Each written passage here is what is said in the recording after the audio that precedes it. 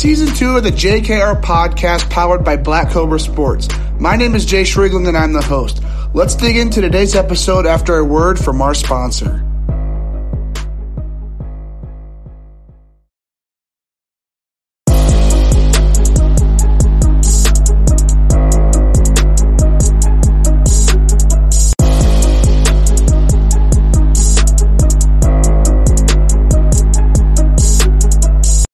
Welcome back to the JKR podcast. My name is Jay Shrigling and I'm the host.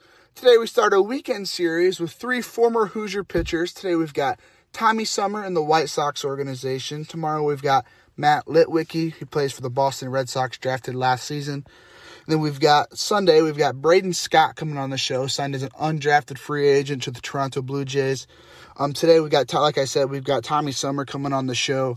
He was a Friday night starter for 2 seasons here at IU, so it just makes sense to have him starting off the weekend series here on this Friday. Today we discussed with Tommy just his agent selection process as he signed with NPG. We talked about his draft story, how exactly his whole draft process came about. Also talk about his first spring training as he had to deal with the MLB lockout and how that had some minor effects on the minor leaguers as well. Just dig into his whole career so far. So let's tune into the interview, and I hope you guys enjoy it.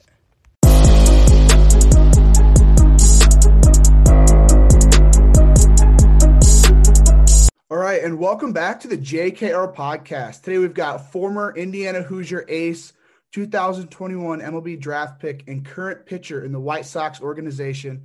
We got Tommy Sommer on the show today. Tommy, pumped to get you on the show. How are you doing?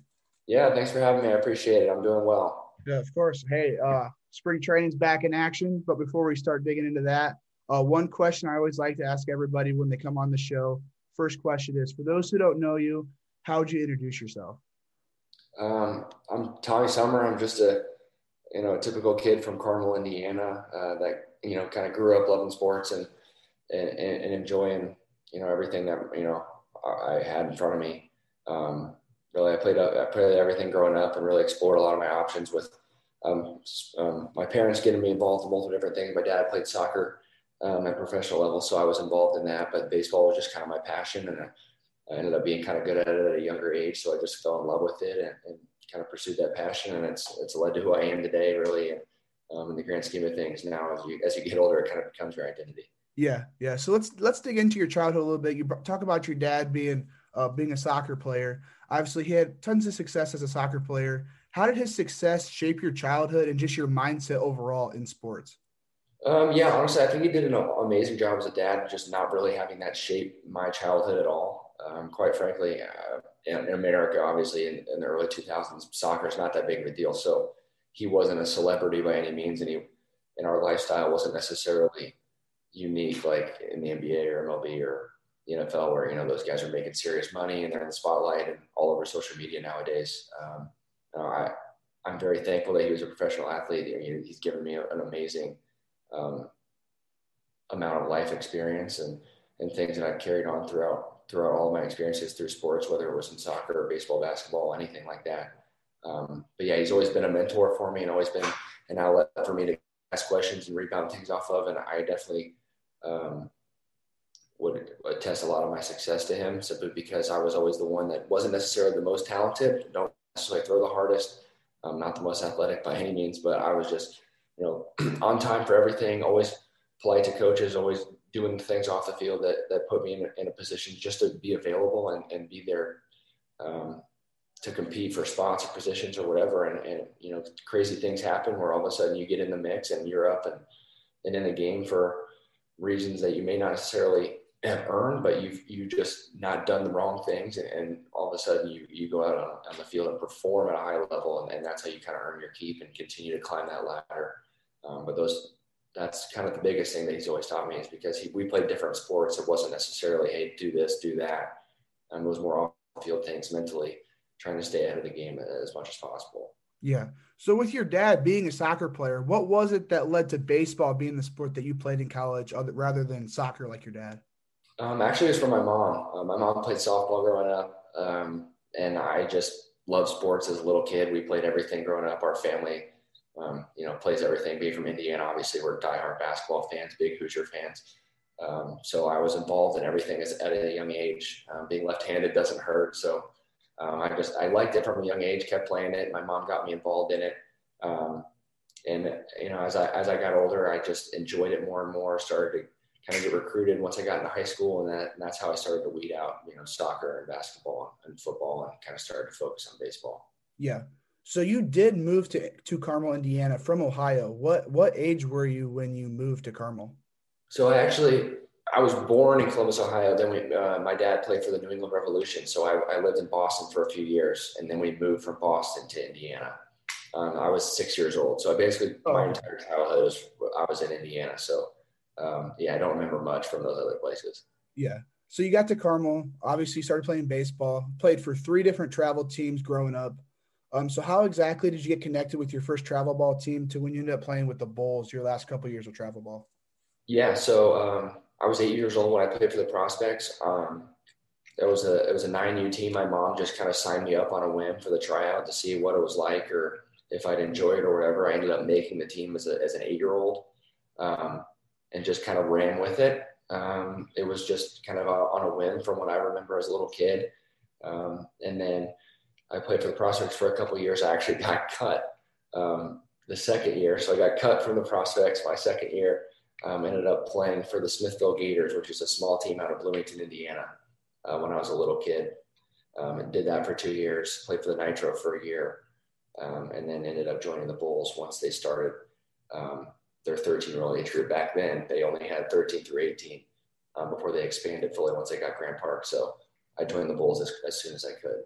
Yeah. So was Scott French the guy running the program when you were there?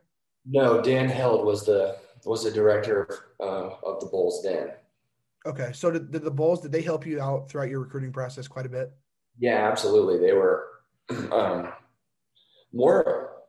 were definitely aiding in the process. Absolutely. I would say that they're more of a crutch than necessarily your own marketing group by any means. They're always there to help you and ask questions or to relay questions off of and guide you in the right direction, but they're never pushing you in a certain direction, which I always respected a lot. There's a lot of situations like that where, coaches have deals with certain coaches or just have strong relationships and they kind of aid them in a certain direction. And they knew me specifically. I was a big IU kid and that was a strong possibility that I was going to go there, but they continued to give me opportunities from other schools to say, hey, this team wants to come watch you. This team's coming to see you. This person wants to talk to you. Give me as many opportunities and people to reach out to and connect with as possible so I can make the most informed decision that I possibly could in the end. Yeah. So digging into your recruiting process, when did that process start for you? So when did the first D1 coach get in contact with you? How did that go to when you ended up actually committing to IU? Yeah. So with the Bulls specifically, they all kind of come around. Your 14U is when they kind of start. Indiana, Purdue, Notre Dame, Ball State, Evansville, those type of teams are in around watching our games at 14. So we kind of got slowly introduced to that process. Then where they'd come watch our group specifically, and then started to talk individually with Purdue and IU at the beginning of my sophomore year and kind of kickstarted that process. And I personally, I took a long time to try to make that decision because I knew that as a freshman or in high school or a sophomore in high school, I wasn't really necessarily ready to kind of make that decision. I realized how big of an impact that college experience is going to have on myself. So my parents really pushed me to kind of delay and see as many places as I possibly could. They knew that we were such a big Indiana family and they wanted me to test the waters and see a lot of different places and really make sure that I was making the right decision if I were to choose IU. So I ended up getting a lot of really cool opportunities by delaying my recruitment. Honestly, got to go to Ole Miss, Louisville, Arkansas, Miami, Florida, Missouri, Notre Dame. All those schools kind of started to come in as I got older and made it a really cool and very difficult experience. Actually ended up making it a lot more difficult than it should have been. Yeah. That's definitely smart to wait it out. I mean, a lot of times nowadays, I assume back in 2017 as well, but you have guys who are committing as freshmen, sophomores in high school, and they're still 3 or 4 years from college, and they're already committing to, IU, all SEC schools, stuff like that. It was definitely a smart idea to go and actually get to go experience different colleges. So, Yeah, I don't want to knock anybody that made an early yeah, decision. I mean, it's out for a lot of kids, and it's not necessarily the right decision or the wrong decision, but I feel like it really worked out for me. I was able to kind of really map out, what each schools were recruiting kids and where I was going to fall in line for everybody and everybody's recruiting class and things like that, which I thought was pretty beneficial for me. Yeah. So besides being an overall Hoosier, what was it about IU that stood out to you besides rather than some of those other schools like Ole Miss, Miami, Notre Dame that you went and visited? For me, it was mainly academic, honestly. It was really hard to turn down SEC baseball and ACC baseball. Those are obviously the two highest level conferences within our area for sure. And nationally, you could obviously make that argument as well compared to the Pac-12 and things like that. For me, it was academic. I went to the Kelly School of Business, so doing that was a kind of a big deal for me. I wanted to kind of find the really good mix of going to IU going to IU. I felt like it was the best mix of academics, getting a really good degree, and also having immediate play time. I knew that if I went to IU, compared to the other schools that were recruiting me, if I went to IU, I would have a lot of play time as a freshman, and then hopefully as a sophomore, really be ingrained in the starting rotation and have an opportunity to really showcase myself. Yeah. Whereas a lot of those other schools, you can get buried pretty quickly, not because of the way the organization's run or anything like that, but there's just so much talent built up there that it's hard to kind of find your way through, and any little thing can happen and set you back and end up pushing you in the wrong direction. So I felt like if I went to IU, I would definitely put myself up to compete at a high level right away. Yeah. So you talk about the Kelly School of Business. You were a major in finance, correct? Yeah. So what was the reasoning behind majoring in finance? Honestly, it was just a pretty broad degree. I like numbers a lot. I was pretty good at it, and it just seemed like I could cover a lot of bases with it. I wasn't really trying to narrow my focus that much, especially with so much going on through baseball. I wasn't involved in internships or other academic things within the university that a lot of the business school students do. So I just wanted to kind of get a broad degree of things like that, and just kind of give myself as many opportunities as I possibly could if baseball wouldn't have ended up working out. I feel like baseball or finance was a very broad degree to where I could go and try different things. Yeah. So while you were at IU, you got the chance to play for Jeff Mercer and Chris Lemonis. Yeah. So what were some of those biggest differences you saw between the two's coaching styles? Honestly, they're polar opposites in positive and negative ways. Coach Lemonis was more of just an overall manager, a lot less hands-on, but more an authoritative figure. I would say that he respected the older players a lot, the way that guys that have earned their keep at the school and have earned playing time have been respected by the coaching staff in a great way. They gave me an incredible opportunities as a freshman, so I'm more than thankful for everything that they've given me, because that's a very difficult thing to do, and it instills a lot of trust in a young 18-year-old to go and play in a game. So I'm thankful for that now that I have the sight to look back on it and realize what they actually put me out there to go try and do.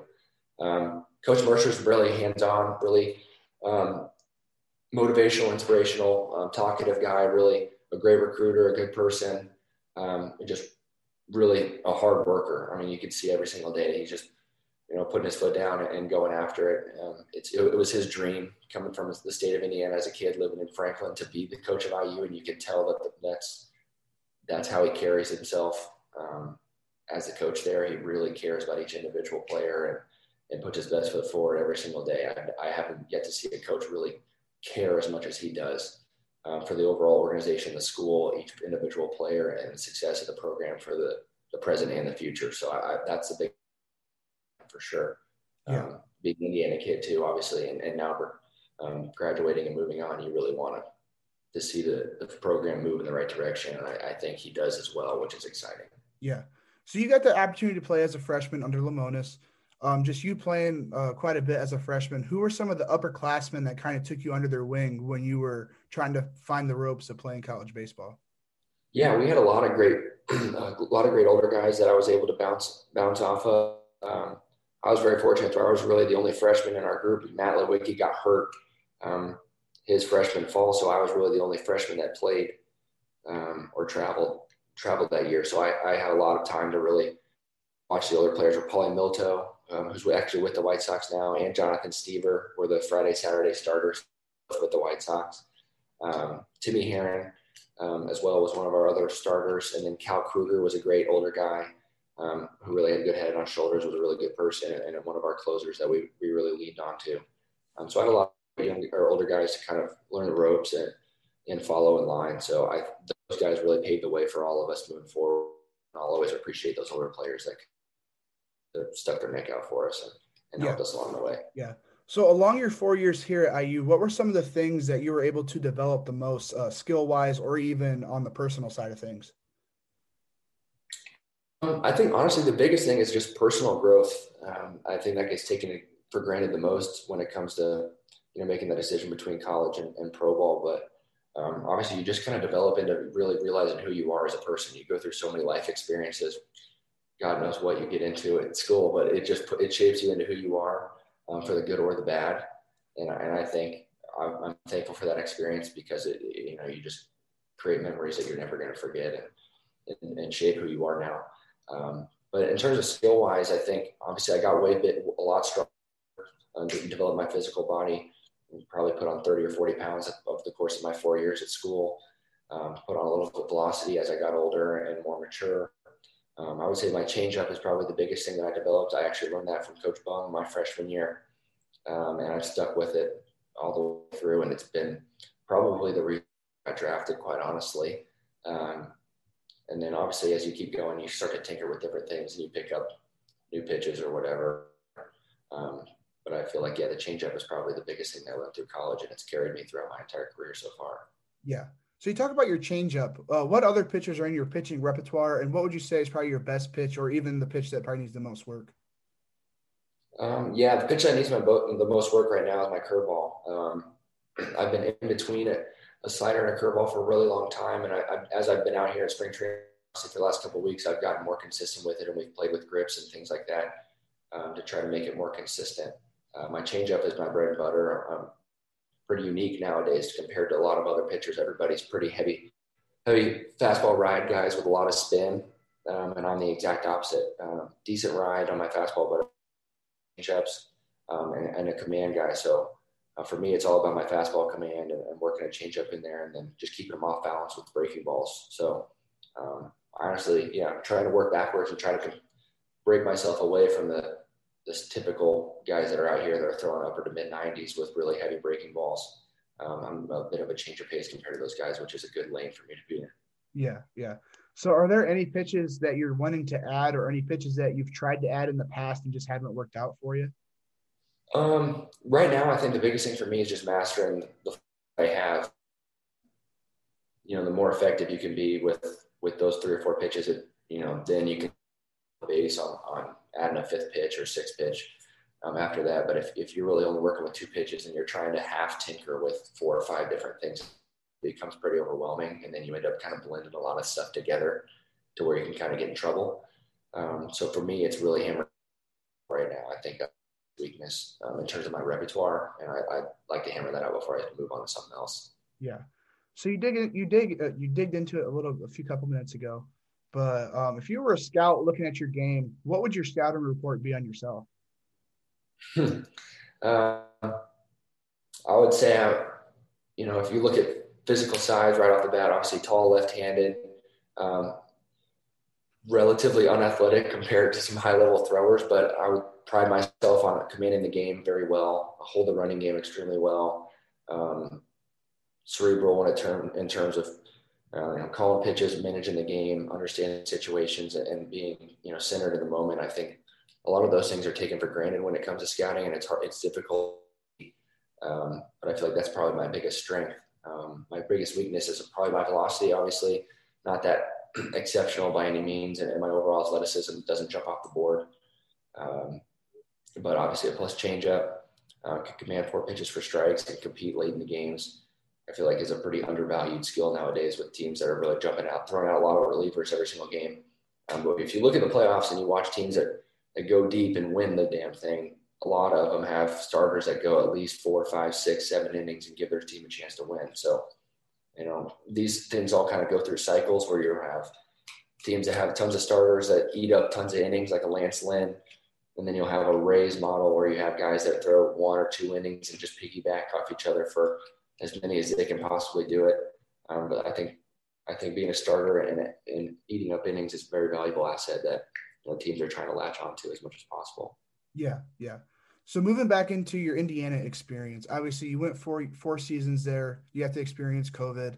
You were actually a Friday night starter. I know at least one season. I'm not sure about last season. My junior and senior year. Okay. But looking back at your college baseball days, what are some of the key stories that come to mind? And then who are some of those teammates that you probably bonded with the most over your 4 years? Well, most of the stories you really think about aren't really even on the field, quite frankly. It's all the stuff that kind of happens on trips or games or whatever. I would say our biggest or coolest experiences were playing at LSU my junior year, actually. So I was the Friday guy that weekend was the year of COVID. And LSU had just won the national championship with Joe Burrow and Jamar Chase and all those dudes. So it was sold out. I got 10,000 plus fans in the stands. And then the day before the game, we all did a lift in their complex, and they have a bunch of video boards all over their weight room. And all of a sudden the music stops and they turn on the video boards, and it's every single hit that I'd ever given up in college. Up on the video board goes double, home run, going off the board for our entire team workout for like an hour and a half. It was just on loop.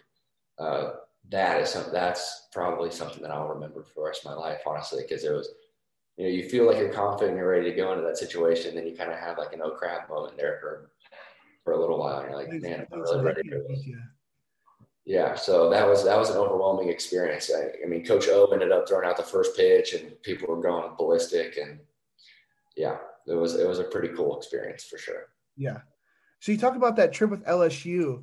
I'm gonna ask Matt this when I interview him next week. But there was some type of like commotion that went on that series, right? There was something about a fan being ejected or something along those lines. Honestly, not that I remember, to be honest No? with you. No, I don't. It might have happened. Honestly, I don't know. Okay. I know we've had our fair share of fights and ejections, but that wasn't one. Yeah. I was listening to, I can't remember what podcast it was, but Matt went on a podcast and they talked about it. I'm going to have to re-listen to it before I interview him and see what exactly that was. But there was something about it, like a fan being ejected after Coach O threw out the first pitch or something like that. But you did say there might have. I was warming up for the game, so okay. It might have happened, and I just had no idea. So Okay. if it happened, then that's probably why I don't remember. Yeah. So you talk about ejections. Have you ever been ejected from a game before? Yeah, I got ejected in high school. I never did in college just because there's a lot of repercussions for it. Yeah. Gets thrown out of the game. Just all the things you have to deal with the athletic department is kind of a pain in the butt. But yeah, I got our shortstop in high school got slid into, spikes up, and I came running out of the dugout. Nobody else on my team came running out of the dugout, but I was like screaming and yelling and got thrown out of a game in high school, which was pretty fun. Yeah. Yeah. Let's move into the draft process for you. So last year, obviously drafted 2021. Just heading into the draft, what were your thoughts? When did those conversations start with teams? So it kind of started my junior year all the way through COVID. To be honest with you, I was not a highly touted kid in my junior year, nor neither my senior year. So I had a couple meetings with teams over the course of that 2 years, but it wasn't anything serious at all. So it really kind of picked up in the start of my senior year. I went out to Minnesota our first weekend and threw really well on that first weekend. So I started to get some interest after that first week. And then things just kind of stalled out or were pretty stagnant throughout the course of the season. Talked to a couple teams here and there, but it wasn't necessarily anything big. I was a senior signed for $20,000, so I didn't make that much money. So being a kid like that in that certain situation, obviously you're not prioritized. So I wasn't getting as much of the attention as McKay Brown or Gabe or those guys that were making a lot of money. So it actually kind of came up. I got drafted by the White Sox. Mike Shirley is the scouting director for the White Sox, and he's based out of Anderson, Indiana. So I've met with him a couple of times before, and obviously had a good relationship over the course of my whole career with the Bulls and things like that, all the way back through high school.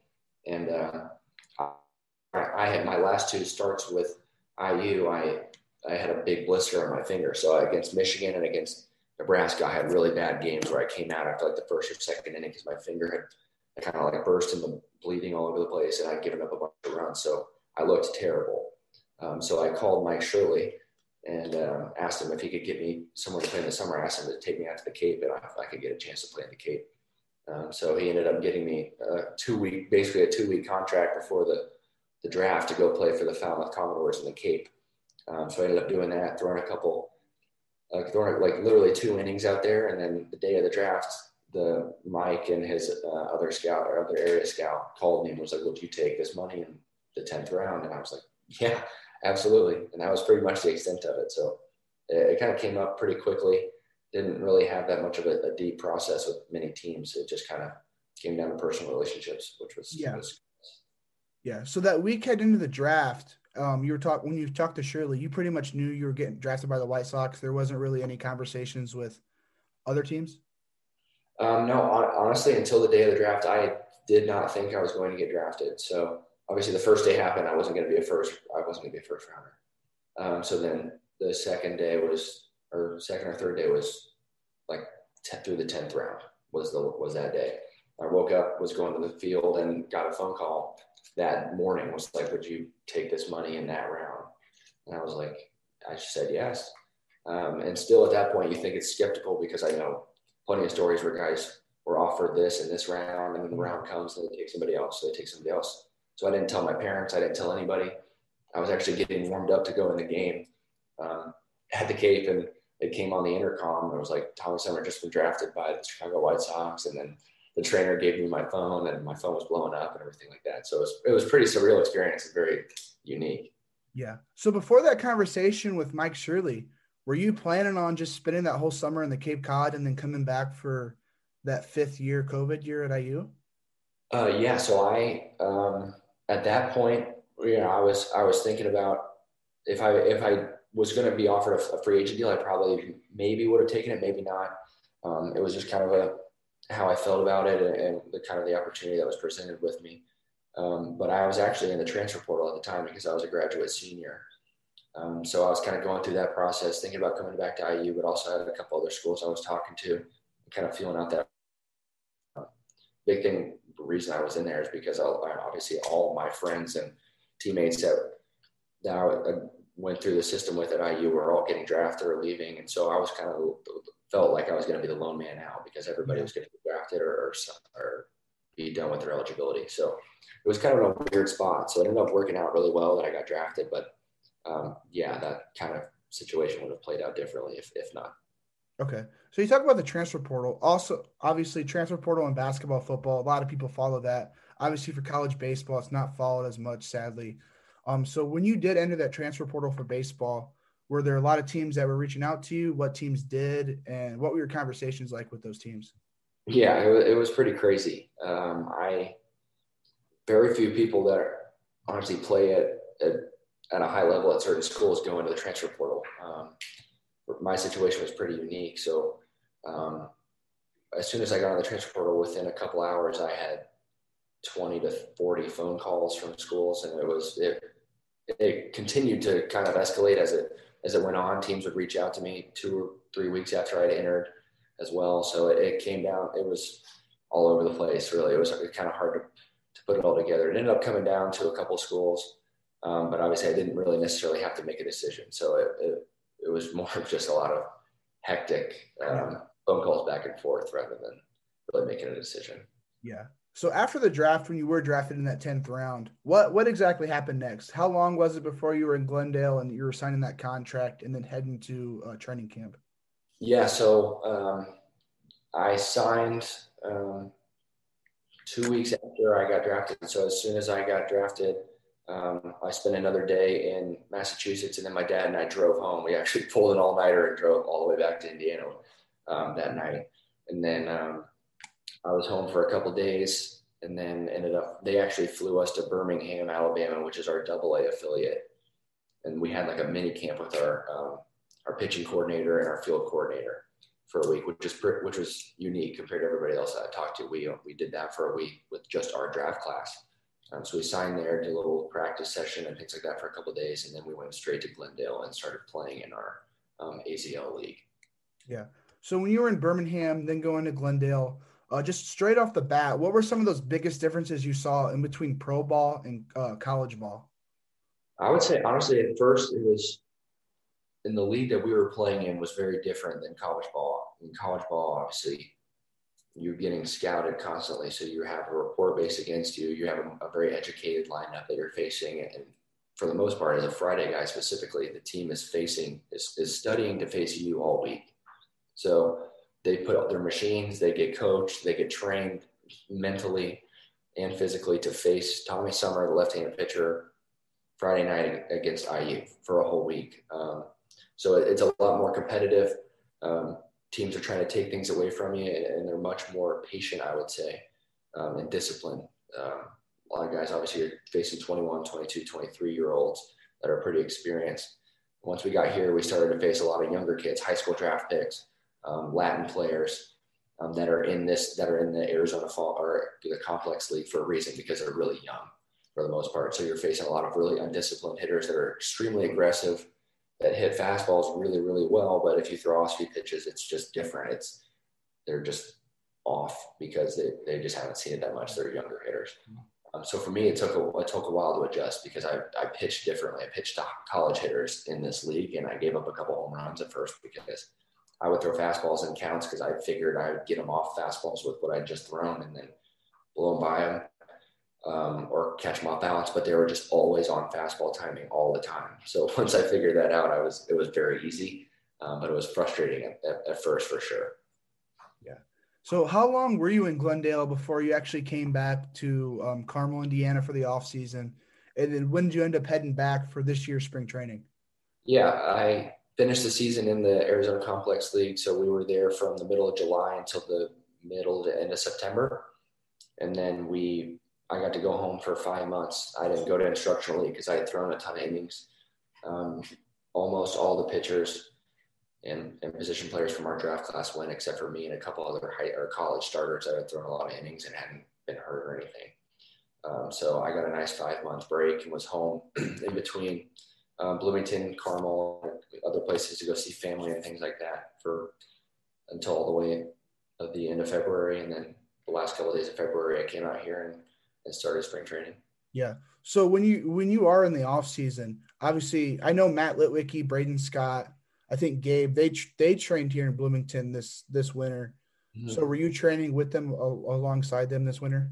Yeah. We all stayed in the facility and decided to just kind of stay in Bloomington. It was a really easy transition for us just to come back.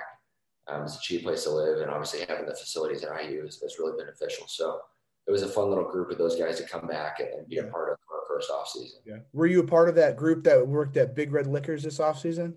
No, I didn't. I did pitching lessons actually. I did pitching lessons at Diamond Dynamics, and then Matt and Braden were at Big Red. Okay. So where's Diamond Dynamics at? Diamond Dynamics is in Smithville, which is just south of Bloomington.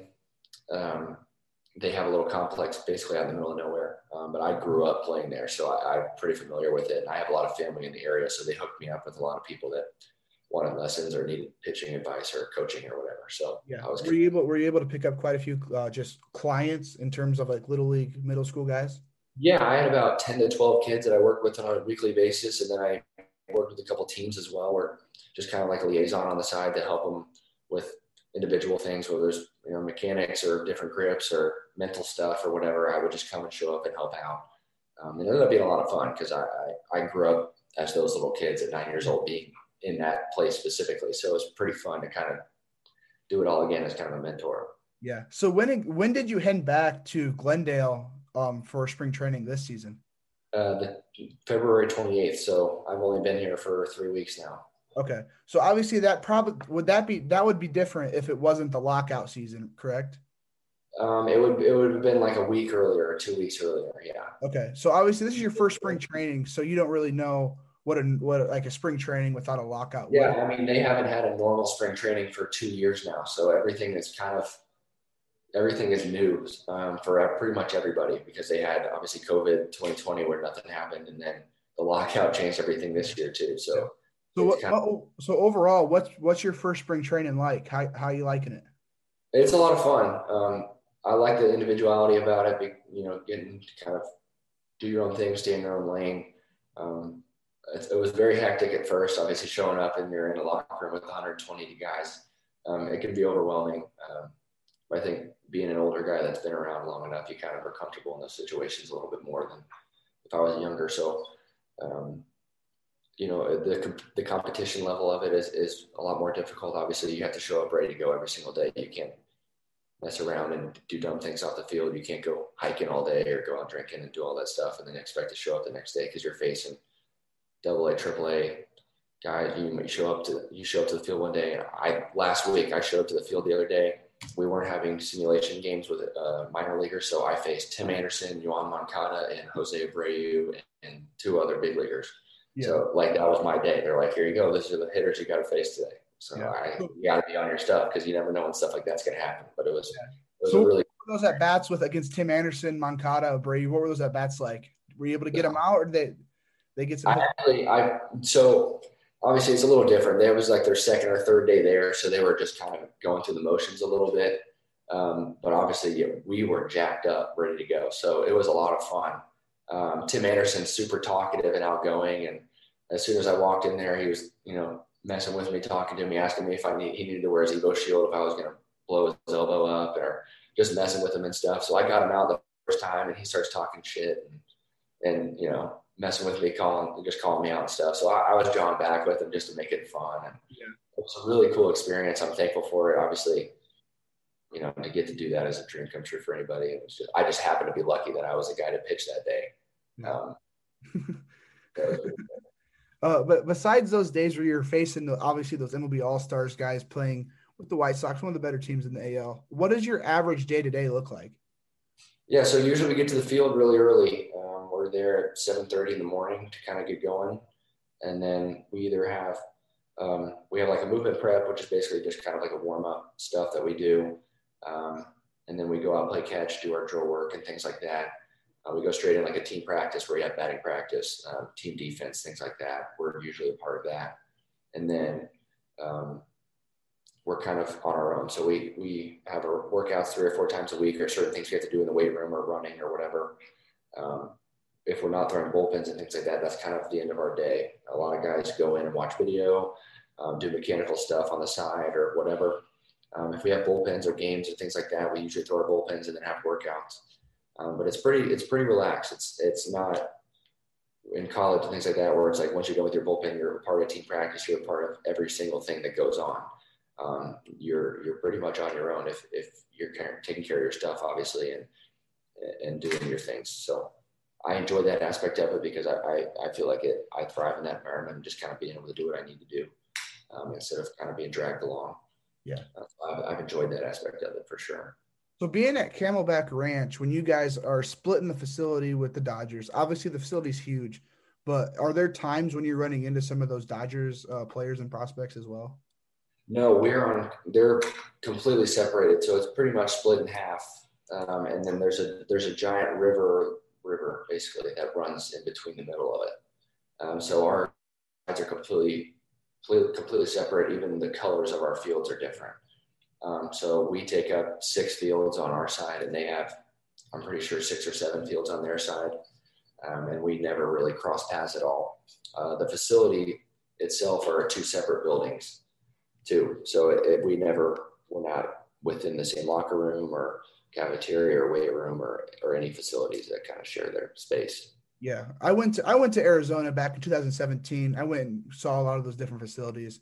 Obviously, Camelback Ranch is probably one of the better facilities in Arizona. It seemed like at the time.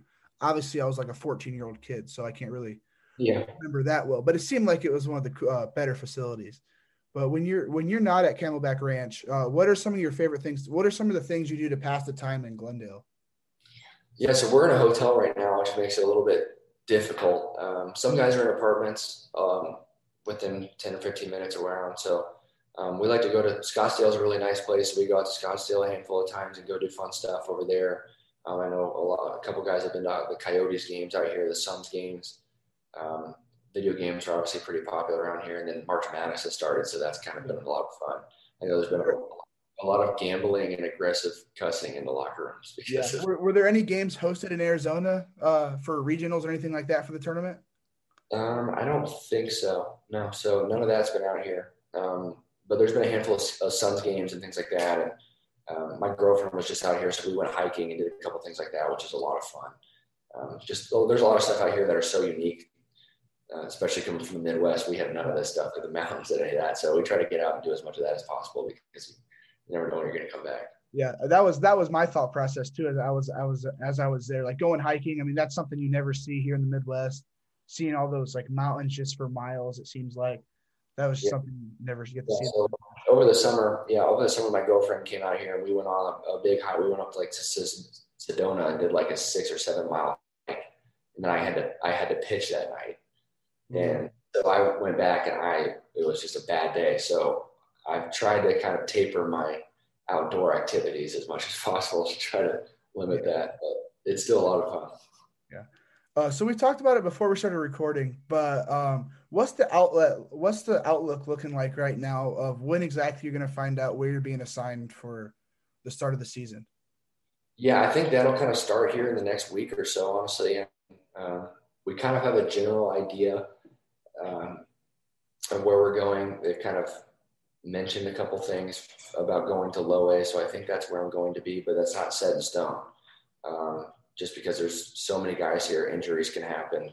People perform well, people perform poorly, and things shift in a matter of days. So, I'd assume they kind of delay that until the very end. But spots are definitely open. So it's a lot of fun to be in a competitive, really working for it every single day.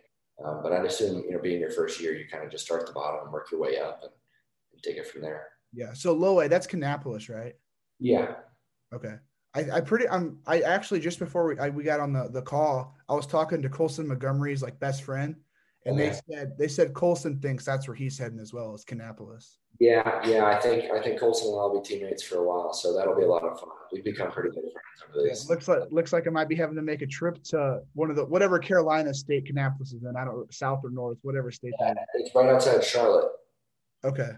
Might have to make a weekend trip or something like that this summer to go watch you guys ball out. There you go. It's the Hoosiers, man. Got to keep them together. Got to support those Hoosiers. But as you head into the season, opening day coming around right around the corner. What are some of your personal goals as you head into the season?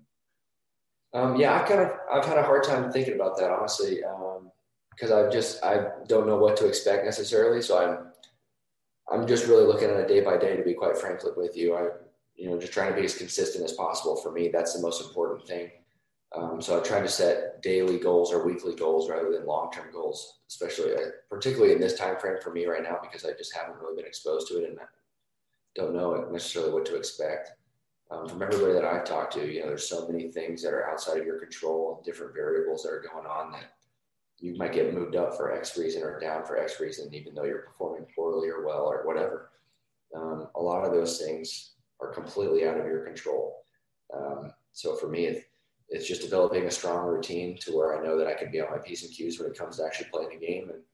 And eventually that will take care of itself. And if it works out, great. If not, I have nothing to really look back on and doubt it by any means. So for me, it's more the short-term routine-based goals rather than the long-term goals. And hopefully, as 2 or 3 years go by, you start to look up and you're knocking on the door. So I think that's kind of what I'm looking at. Yeah. So as we talked about before we started recording, obviously I told you that I'm trying to be an MLBPA certified agent here once I graduate IU in 24. So usually when I get these pro guys like yourself on the podcast, I like to talk about just their overall agent selection process and how the whole thing went down for them. So when was it that agents and advisors started reaching out to you? I had a couple in high school that I didn't necessarily really take seriously just because I wasn't really in a position to do that. And quite frankly, my parents didn't really want me doing that either. So I delayed that for a while. Once I got to college, it didn't start until really my senior year, actually, because once the season started my junior year, I wasn't really a highly touted prospect by any means, and obviously COVID shut down really quickly, so none of that process really started. But I did really well at the beginning of the season, my senior year. So after that first weekend, I started to get some phone calls from different people and kind of field conversations with people like that. For me, it was just the relationship basis of it. I think the biggest thing is just being able to trust somebody, because at the end of the day, you're dealing with somebody's real money, and it becomes their livelihood. You know what I mean? So the closer I can feel like I can trust you and have a genuine relationship with somebody, the better. I know a lot of people are guys that have worked with or doing deals behind people's backs and doing it for the money aspect rather than the personal relationship of the individual. I feel like that's the biggest aspect for me specifically, especially right now where I'm not necessarily making money. I don't have deals with whomever or whatever, and I'm years away from arbitration or being on the 40 man or really any of those big time decisions that agents are there for. I just want to be comfortable. So it's just the trust aspect of it and finding somebody that you connect with, that you're not going to have to worry about or feel like is kind of being deceitful behind your back. Yeah. So when you say you were on those initial phone calls with them, what were some of those initial conversations like with those agents trying to pitch themselves to you? Yeah, it was honestly, a couple of them were pretty short pitches, just like, I want to be your agent, blah, blah, blah. This is what I have to offer. And that honestly is for me wasn't necessarily very appealing, just because it feels like it was just very short. You know what I mean? It felt like a business transaction. It felt like, hey, this is who I am. I've done this. I'm with this person. But like, I'm going to be let me help you. Basically, it was like it felt like I don't necessarily really need your help that much. Like, how much are you really going to change my current situation? Right. But then I had a guy named Nello Gambardino reach out to me, and we kind of developed a longer relationship. He didn't really, obviously I knew who he was and what he was trying to accomplish and connect with me and become my agent, but it was more of a genuine relationship. So I appreciated that. Over the long term, I ended up signing with him like a couple weeks before the draft, but we started conversations at the beginning of the season. So I respected the fact that he was continuing to reach out to me, talk to me, and maintained interest with me rather than just having this one-off conversation phone call. If it was a yes or no, and then you're done. That was probably the biggest thing that I felt like was a deciding factor for me. Yeah. So when you were going through that process of picking an agency, what were some of those key things that you were looking for besides just the relationship side of things? Yeah, I mean, for me, I didn't necessarily have like the pick of the litter when it comes to all these different services and things like that. The agents that I was working with, they don't have their own facilities. They don't have X or Y or whatever, where a lot of these guys have. Like Colson has this guy in Nashville that he has a facility with him, and they work out with a lot of big leaguers, and that's just the cream of the crop that Colson's a part of because he's an outstanding baseball player and a prospect. I wasn't like that. So for me, there wasn't necessarily a big gap between the people that I was talking to in terms of what they offered. So because of that, that's why the relationship aspect was such a big deal. So I think there's definitely a difference between the caliber of player that you're working with. And obviously, as you start to negotiate for hundreds of thousands of dollars or millions of dollars, that the seriousness level obviously kicks up a notch, and you're negotiating for life-changing amounts of money, to where the services and things like that really matter, and you really need somebody in your corner. For me, I guess not necessarily in that realm. So for me, it was just a genuine relationship, somebody I could count on, somebody I could reach out to, ask questions. Hey, where did they see me? Who's talking about me? Those kinds of conversations are kind of where I'm at right now. So it's more about a personal level than anything else rather than business. So you talked about the phone calls, some of those short phone calls that kind of seemed more transactional with those agents. But when you were going through the process and you talked to a couple of those guys, was there anything besides those short phone calls that like just caught your attention of something that just did not impress you at all? Yeah, I mean, I would say it's very easy to kind of blow off somebody or not necessarily blow off, but it's hard to really commit to somebody. I feel like that doesn't have much of a pedigree in your specific sport by any means. So like for example, I had a person reach out to me who was kind of like, I do the NFL, but I'm from the Indianapolis area and I'd like to represent you or whatever. And so that was kind of hard because I was like, in the NFL or the NBA is way different than baseball. Like the business side of baseball is extremely complicated and way different than a lot of other things. So for that, I was like, that's not something that would necessarily benefit me. So there's really no point in even me signing to be with an agent if every agent that offered me was in a different sport. So that was definitely something that I felt like was probably pretty necessary. But that was only one. Most of the guys are pretty baseball specific for sure. Yeah. So the guy that you did end up signing with, well, his name was Nello Gambardino. Matt and I actually have the same agent, yeah. So he's Matt's guy as well. Okay. So what company does he work for? He works for NPG Sports. MPG. NPG, just his initials. So N is a Nello, P person, G Gambardino. Okay. Guess I'll be looking him up a little bit after the episode. But besides that, we've talked enough about baseball. I got a couple more questions for you. Let's dig into some of your passions off the field. So when you're not on the baseball field, what are some things that you like to be doing? This has kind of been a weird transitional time for me because we've got a lot of stuff going on that wasn't necessarily baseball related over the offseason. So I really kind of challenged myself to find new stuff. Video games is pretty common just because all my friends are a part of it and doing that stuff too. So it's just a way to get connected with everybody, really. I love to fish. So fishing is probably my biggest passion outside of baseball. My dad and my uncle are both from Florida, and we go down there all the time and fish. So yeah, that's probably my biggest passion outside of baseball. I'm glad I'm going to North Carolina because there's a big group of fishermen within the organization that like to go out and do stuff like that. So I think that'll be my off day activity over the summer. Yeah. So are there a lot of lakes in Carmel that you like to fish at?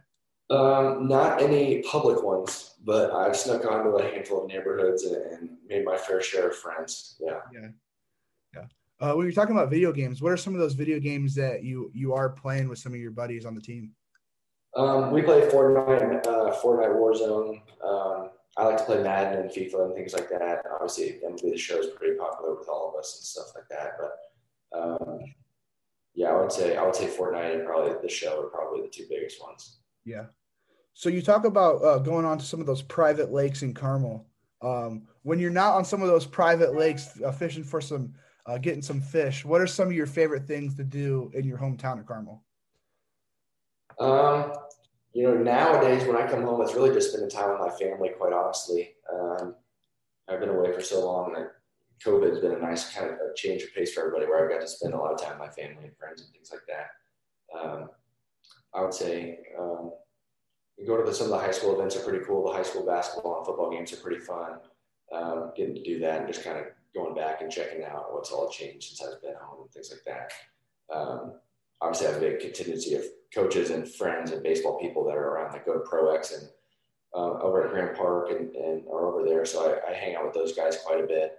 But that's really it. Honestly, I ever since I went to school and made friends with baseball, I've kind of cut ties with a lot of friends that I had in high school and things like that. So it's mostly just family and people that I've met through baseball that I'm really hanging out with once I come home. Yeah.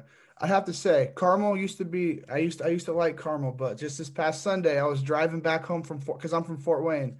I was driving through 69, got pulled over, got a ticket. So I don't know if I'm by a Carmel police officer. So I don't know if I like Carmel anymore. Carmel's yeah. One last question for you though. So if you're going to Carmel, obviously you played Westfield. Did you ever get the chance to play up against Ryan Pepio? Yeah, Ryan Pepio single-handedly won us a sectional championship. So my junior year, we were actually really good. We had a handful of kids from that went D1. We had 5 D1 pitchers on our team. Jack Vandermoral went to Michigan. Brett Whitner went to Ball State. So we had a really Parker Maskin was an outfielder from Miami, Ohio. We had a really good team. So our first round of sectionals, we played Noblesville, which is a pretty decent team, and Ryan Pepio pitched against, I think it was Hamilton Southeastern, and he single-handedly beat Hamilton Southeastern. And then he went to go pitch again in the next game and beat somebody else. So then we ended up playing Westfield in the sectional championship without Ryan pitching. So we ended up beating them pretty badly. So I was gonna say, if I ever see him around the complex, I'll tell him thank you for my sectional championship. Yeah, I was just saying, you threw me for a loop there when you said he single-handedly won you the section. I was like, man, did I read something wrong? He just beat everybody else that was really good.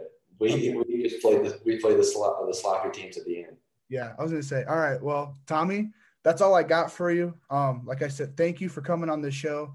Hopefully maybe I'm able to make it to Kannapolis this summer to Yeah. go watch you play. If not, I'll definitely go see you Birmingham, Winston-Salem, somewhere. I'm definitely going to be watching you play a baseball game, watching you pitch sometime soon. I'm pumped to see what you do this season. And like I said, just thank you for coming on the show. Thank you. I appreciate it for having me, and thanks for reaching out. Best of luck with everything. If you ever need anything, let me know or give me a shout. I'll be happy to help.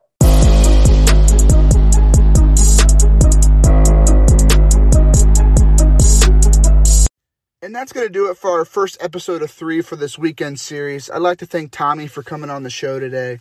Followed him a little bit last season as he was at IU, but definitely going to be following him a lot more after he came on the podcast. Just really appreciate him coming on the show. Just being from the Midwest, it'd be a great thing to see another Hoosier go play in Chicago for the Chicago White Sox. Too bad I never really got the chance to see him play at the Bart last season just because of COVID and fans weren't allowed. So hopefully I'm able to do that sometime here in the near future, go see him play in the minors, hopefully for the Chicago White Sox with years to come. But make sure to tune in tomorrow as we've got Matt Litwicky and the Boston Red Sox organization hopping on the show. Then Sunday we've got another one of Tommy's former teammates in Braden Scott and the Blue Jays organization. It's going to be a great weekend. We're producing a lot of great content, learning a lot from these 3 guys in major league organizations. If you want to learn more about some of our more guests we got coming on in the future, make sure to follow us on social media at JKR_podcast on Instagram and Twitter. And then check out our website, www.jkrpodcast.com, for even more updates. So just thank you guys for listening, and make sure I catch you guys tomorrow for the Matt Litwicky interview.